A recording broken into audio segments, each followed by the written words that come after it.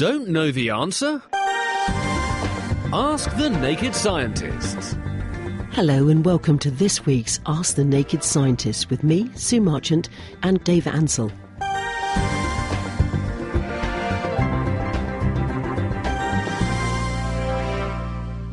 What has tickled you in the world of science this week? Well, I thought I'd talk about the volcano, really. Oh, it's, good. Seeing as it seems to be the major news story of the day. It's a volcano on Iceland. I mean, Iceland is basically the result of a giant volcano. Iceland is sitting in the middle of the Atlantic Ocean, and the Atlantic Ocean is slowly getting wider, a couple of centimetres a year. And there's a ridge down the middle where the two plates, the European plate and the American plate, are being pulled apart. It's a bit like if you've got a bowl of custard and you get a skin on the top. If you imagine a crack down that skin, and if you slowly pulled that crack apart, you get more warm custard coming up, and it slowly form a new skin, and it keeps pulling apart and it keeps forming new skin. So there's volcanoes all the way down the middle of the Atlantic Ridge. It's called the Mid-Atlantic Ridge. And then also on Iceland, you've got a really, really hot piece of the mantle. That's the layer below the crust. It's called a hotspot. Geologists are very imaginative with their names. Yes. So you're getting extra volcanism there, and it's extra high, and that's the reason why it's out of the ground. So Iceland's basically just a big volcano. And there's a volcano under a ice cap called... everyone else seems to be giving up on this name. I'll give it a go. Eyjafjallajökull or something. Eyjafjallajökull. Oh, we'll never get an Academy Award, will it? Let's face it. I don't think my Icelandic's very good, I'm afraid. And so there's a volcano erupting under there. Wow. And because there's a great big ice cap on top of it, it's melting and producing huge amounts of hot water, which is flowing down in a river, and it's washed away one of the major highways in Iceland. Gosh. And it's also throwing up so much steam and ash up into the atmosphere, up 40,000 feet up into the atmosphere, and then that's getting blown down over the top of us.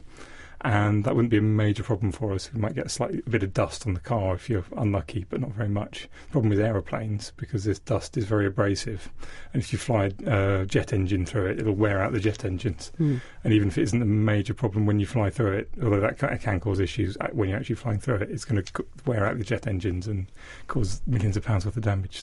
And so we start on the phones this evening for Dr. Dave. We've got Pat on the line from Lowestoft. Good evening, Pat. Good evening, Sue. Good evening, everybody. You're through to Dr. Dave. Dr. Dave, now I appreciate the planes have been grounded because of safety. Yeah. Now these volcanoes are going off all the time, aren't they? And I can't remember all this bother before.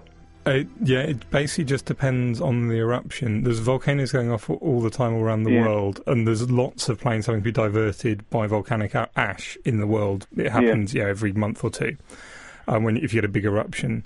But very rarely is there a volcanic eruption which affects the UK because there aren't many volcanoes nearby. The nearest ones are on Iceland. And so you need to have a big eruption on Iceland and the wind blowing in the right direction. Because they have affected the UK in the past. In fact, in about just 1893, there was a huge eruption in Iceland. Yeah. And that actually caused a really, really cold winter and basically produced almost a famine, especially in France. Because there's so much dust in the atmosphere, not enough light could get down, and they didn't grow enough food. Lovely, thank you very much indeed. Thank you, Sue. Dom in Newmarket, Dr. Dave. And I don't know whether he's asked this question before, but he says, how do transmitters work? Okay, but I'm guessing he means radio transmitters. Radio waves are a sort of distortion in the electric and magnetic fields of the world. They're called an electromagnetic wave of the universe. Basically, if you get an electric charge and move it, accelerate it up and down or in any direction, it will emit electromagnetic waves. Now, depending on how fast you vibrate the electron or the charged particle, it will affect what frequency of electromagnetic waves you get. So if you vibrate them incredibly fast, like it's sort of the speeds at which electrons are orbiting atoms, you get things like light and infrared light. If you do it quite a lot slower, then you get radio waves. So the way a transmitter works is it causes an electric current to flow up and down a piece of wire, the aerial, and this causes the electric field in the world to change very rapidly, and then that causes sort of ripples to go out in this electric field, and those ripples are radio waves. Your radio in the corner can pick those up and detect them and convert them back into sound, and you can hear them. Thank you very much indeed. Let's go to our next question right now. Dr. Dave, on the internet, the Russians have a blueprint for a superplane 500 feet of wingspan. Could it be made? And what about the pressure on the centre point of the wingspan structure? And that's coming from Mike. Dave? I mean, it depends on everything. The bigger you make a plane, the more difficult it is to take off. I haven't heard of this particular plane specifically, and definitely the longer the wing is, the more difficult it is for it to hold together because there's more leverage on the wing, so it's going to have more force right on that centre, on that wing box, which is holding the two wings on, so it's twisting it. Basically, it will get more difficult the bigger you get. I don't know how practical it is. I do know the biggest, definitely the heaviest planes which have ever been made are things called cranoplans or wing and ground effect planes. These will only fly very low and very close to the ground, because when a plane is very close to the ground, it gets extra lift and there's less drag on it. Essentially, when it's very close to the ground, the air can't run away from underneath it, and it sort of piles up and you get extra lift for the same amount of drag. So the Russians did build, I think during the 80s, a plane which was 500 tons, which is significantly bigger than anything else which has been built since. But it would only fly at sort of 20 or 30 feet off the sea. But I don't see any specific reason why it couldn't work, building a plane that big. But I could imagine the practicalities it might get less efficient because you have to have a very, very thick wing to be able to take those huge forces. And it might not necessarily work especially well. I don't know the specific plane you're thinking of, so can't really comment anymore. Now, let's go to the email. And this has come in from Joel. He says, I'm a musician of sorts, and I just wonder, how can you possibly get so many instruments and layers to a music from a single diaphragm? He's talking about his iPod headphones, I think. How can a single flat piece of plastic produce such a variance of sound all at once? Dave? That is a very, very good question. Basically, the way your headphones work or a speaker works is as I think you mentioned in your email, you've got a magnet and a coil of wire near the magnet, and that coil of wire is attached to a little diaphragm.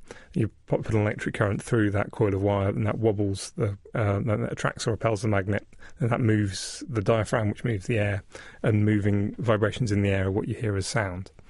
Now, essentially, it doesn't have to create the same effect as exactly the same effect as a whole orchestra of instruments around you. All it has to do is create the same effect in your ears. So it's got to do the same thing in your ears as the whole orchestra of instruments. And what gets your ears is just an air pressure. So the air is just vibrating in and out of your ears, and it just moves your eardrums. So as long as this diaphragm can move your eardrum in the same way as the whole orchestra, then you're going to hear it as the orchestra. And basically it's your ears which do the taking apart all the different sounds, all the different layers, and attributing one to a violin and the other one to an oboe or whatever. And so it's basically the cleverness of your ears. So all that recording does and a loudspeaker does is you have a microphone which measures the air pressure, the movements of the air on it, where it is sitting. And then all you do is you feed those movements back into your headphones, and they create the same movements in your ear, so you'll hear exactly the same thing as the microphone heard. Give or take, roughly. Our next question comes from Nigel in Willen Park. He says, please ask Dr. Dave if the ice cap will slide seawards on the meltwater, and does the dust affect radar? And does the dust seed the clouds to form rain? In general, there's no reason why an ice cap couldn't slide seawards if you melted enough under it and it started floating on the water underneath it. I think this particular ice cap is a volcano with a crater in the top of it, and the ice cap is actually sitting in this crater. It's 3 or 4 kilometres across, and the water is just escaping down at once. That small gap in the side of this crater, so it's very unlikely that the whole ice cap is going to start moving because it's trapped inside this crater. So even if it was floating around like an iceberg, it's not going to be able to escape the crater because it wouldn't get through a little gap in the side. Will the dust affect radar? I'm not entirely sure. I'm sure it will affect it. Probably, I don't know if it will affect as much as an equivalent density of cloud. I'm pretty sure you can see it with radar, and it will reduce how well the radar waves will travel. But the particles of the dust are going to be very, very fine, and the way you absorb radar is essentially by causing electric currents to flow in something. And in order to get any decent electric currents, you need something similar to the wavelengths of the radar, and the wavelength of the radar is probably of the order of centimetres, and the particles of dust are going to be sort of hundredths of a millimetre, thousandths of a millimetre. So, especially if they've been up in the air for a long time. So I expect it will absorb radar, but probably not much more than the heavy rain cloud, which is a more similar size to the wavelength of the radar. And there was a third question there. Yes. Does it seed the clouds to form rain? I see no reason why it shouldn't. I do know that sometimes in previous volcanic eruptions you get sort of very muddy rain coming down, actually, because the dust has been mixed in with rain. And it will create somewhere for water droplets to form. I see no reason why it shouldn't seed clouds and create rain, yes. And it's time now to go to the phones, because Sheila, the shepherd, is on the telephone. And you are actually a shepherd, aren't you, Sheila? I am, yes. It's lovely having you on the programme. What's your question for Dr. Dave? My question for Dr. Dave is, I've heard that silverfish are sort of related to dinosaurs and things. And if that's true, like they're prehistoric a bit, should I not keep hoovering them up my hoover and sort of preserve them a little bit more? Or should we just keep killing them off? Excellent. I don't think they're related to dinosaurs themselves, but things very like silverfish have been around for a very, very long time. There's certainly been fossils of them sort of 300 million years ago, if not more. But then again, the things related to every creature have been around for that long. I mean, our ancestors, they didn't look very like us, but they were around hundreds of millions of years ago, because we've slowly evolved all from creatures which have been around for billions of years. I mean, the closest things we know related to dinosaurs are actually birds. And so the individual silverfish certainly haven't been around since the dinosaur days, but things which looked a bit like them have. I mean, similarly, there are things which look like jellyfish have been around since long before dinosaurs around, for sort of 500 million years, 500, 600 million years. So I think you can keep on hoovering them up if you like. Lots of insects have been around for that long as well. They've found things a bit like mosquitoes around since the dinosaurs' time, and spiders since very early dinosaur times. Okay. So the question is not really how long they've been around, it's how many of them there are about at the moment, whether you should worry about killing them. Okay, lovely. I'll keep hoovering them up the hoover. Thank you ever so much. Thanks a lot. Joy talking to you. Thank you very much. Bye-bye. If you're enjoying Ask the Naked Scientist, then you might like to check out The Naked Scientist, our regular roundup of the world's best science. Each week we take a look at the latest science news, talk to top researchers working at the coalface of discovery, and also get our hands dirty with a science experiment that you can join in with too. So make it a date and prepare to strip down science on the web at nakedscientist.com/podcast. Dave has sent an email in, and he says, Hi Sue, we used to hear about and see many pictures from space regarding the depletion of the ozone layer before global warming and climate change. So what has happened to the ozone layer in the last decade or so? Because we haven't heard much about it. I mean, the ozone layer is still there, luckily, otherwise we'd be all getting horribly sunburnt. The amount of ozone did drop, about halved between 1980 and 1990, so it probably dropped somewhat more at the South Pole even before that. And since about 1990 it's been dropping a bit, but it's sort of levelled out. And that coincides with the time when CFCs were starting to get banned very seriously. And the amount of CFCs which we were releasing had dropped a lot. And so the ozone layer has basically levelling off. And with any luck, it will slowly start getting thicker again as ozone is created by things like lightning and ultraviolet light from the sun. And it hopefully slowly, as the ozone starts getting recreated and the CFCs slowly fall out of the atmosphere or get destroyed, the ozone layer will slowly build up to its original levels. It's actually a remarkable success story for conservation, because there was a problem. Actually, the world did something about it, and it looks like it's going to be all right and it's going to sort itself out. That's why I haven't heard anything about it, because it's essentially a success story. John, our vintage radio engineer, he asks, the dust from volcanoes, one would think that this would be a good electric insulator, and he would have thought that it wouldn't have had a great effect on radar. Can you explain why? And if it does, how does it affect it? Yeah, I don't think it's going to affect the radar very much. You're right, it's going to be a pretty good insulator. I think just by having enough stuff in the way, it's probably not... You probably can polarise each piece of dust a little bit, so electrons can move inside each atom a bit, and you can get a charge on one side and charge on the other way. Sort of similar to the way you can charge up an insulating balloon, and that will absorb some energy, but nowhere near as much as something which conducts. And I think you're right, it would probably absorb much less well than water. But then again, if it was mixed with water, it would make the water conduct a lot better. So if you get a rain cloud with a load of dust in it, it will probably absorb microwaves radar a lot better than a rain cloud without the dust in it. This is from DJ. Hello, DJ. I was walking on a railway platform in a bitterly cold winter day when I stepped beneath a bank of infrared lights. I immediately felt warm. How are these light bulbs designed to produce such large amounts of infrared light? So how do outdoor infrared heaters work?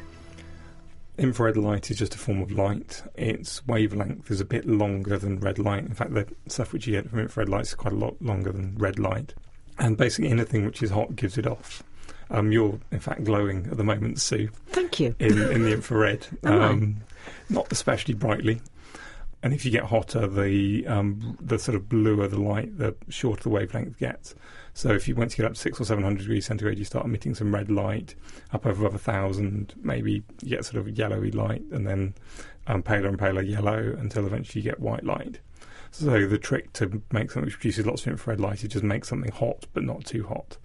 So basically the bulbs on infrared heaters have got a very large filament, which is a lot cooler than a normal filament.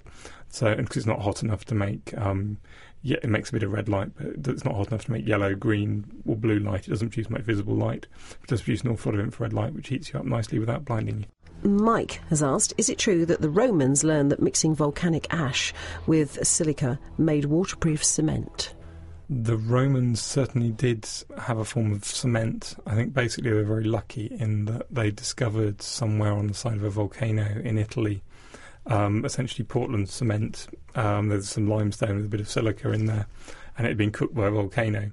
And they discovered that if you took this sort of soil basically and mixed it with water, it would set and go very hard. And they were certainly using cement all over the place. I know Bath has got cement in the old Roman baths in Bath, and to make arches and things, because they stuck their bricks together with it to make very, very solid arches.